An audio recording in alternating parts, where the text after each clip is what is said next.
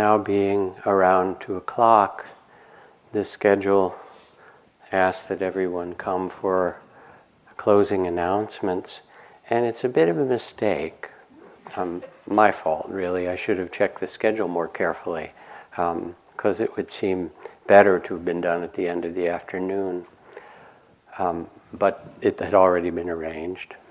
And then I thought, well, coming and going, a weekend is a weekend. We know we have to leave tomorrow anyway. So it's not like a surprise. And let this be, very much part of our practice. We'll go back in again to continue silence and dialogue and so forth. And this is just one of the events arising.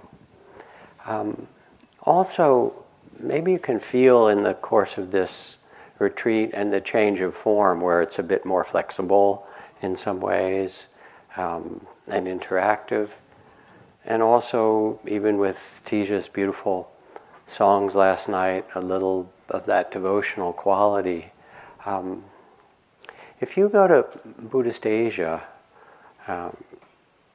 back to Burma and Thailand and places like that, and maybe I mentioned this, it's very much a devotional practice there for people. People go with such reverence to the temples, and generosity is enormous in those cultures. And later this afternoon we'll talk some about paramitas and bodhisattva and that kind of the expression into the world. I remember one of the most moving experiences of being a forest monk, a monastic for the years that I was, would be to go out on alms round in the morning, sometimes with a few other monks to walk barefoot, 5 or 10 miles to some village and come back with our bowls. And in the areas where I lived, mostly were quite poor. It was on the border of Laos and Thailand, and in the dry season, very poor. Not a lot to eat.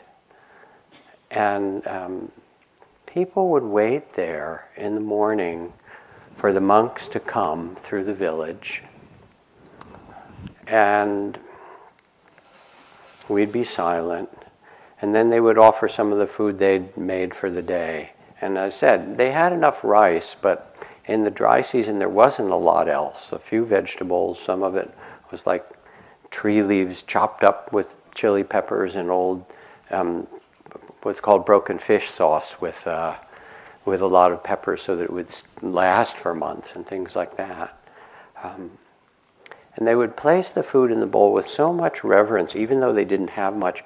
And I think, okay, I grew up in the U.S., and even though my family didn't have a lot of money, if I was in trouble, I could wire home, and my mom would send me $500 or $1,000 to get me out of trouble. That's more than the average annual wage of a lot of the people in these villages, double, triple it. And what was I doing taking their food? But they saw us as carrying something that was so important for their culture. There was so much reverence for not just for the particular monks, but for what we stood for in the temple. They so valued that the culture had the teachings of Dharma, of virtue and generosity and wisdom and understanding and compassion. And the monastics really represented that which they loved about their culture, among one of the most precious things. And so they were saying, here, we'll give of the little that we have.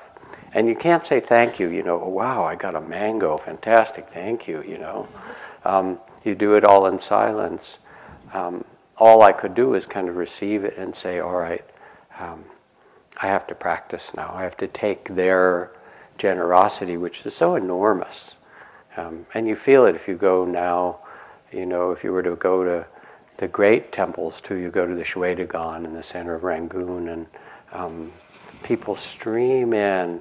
Yes, there are offerings, but more than that, there's just so much love and compassion and devotion to Dharma that's woven into the cultures.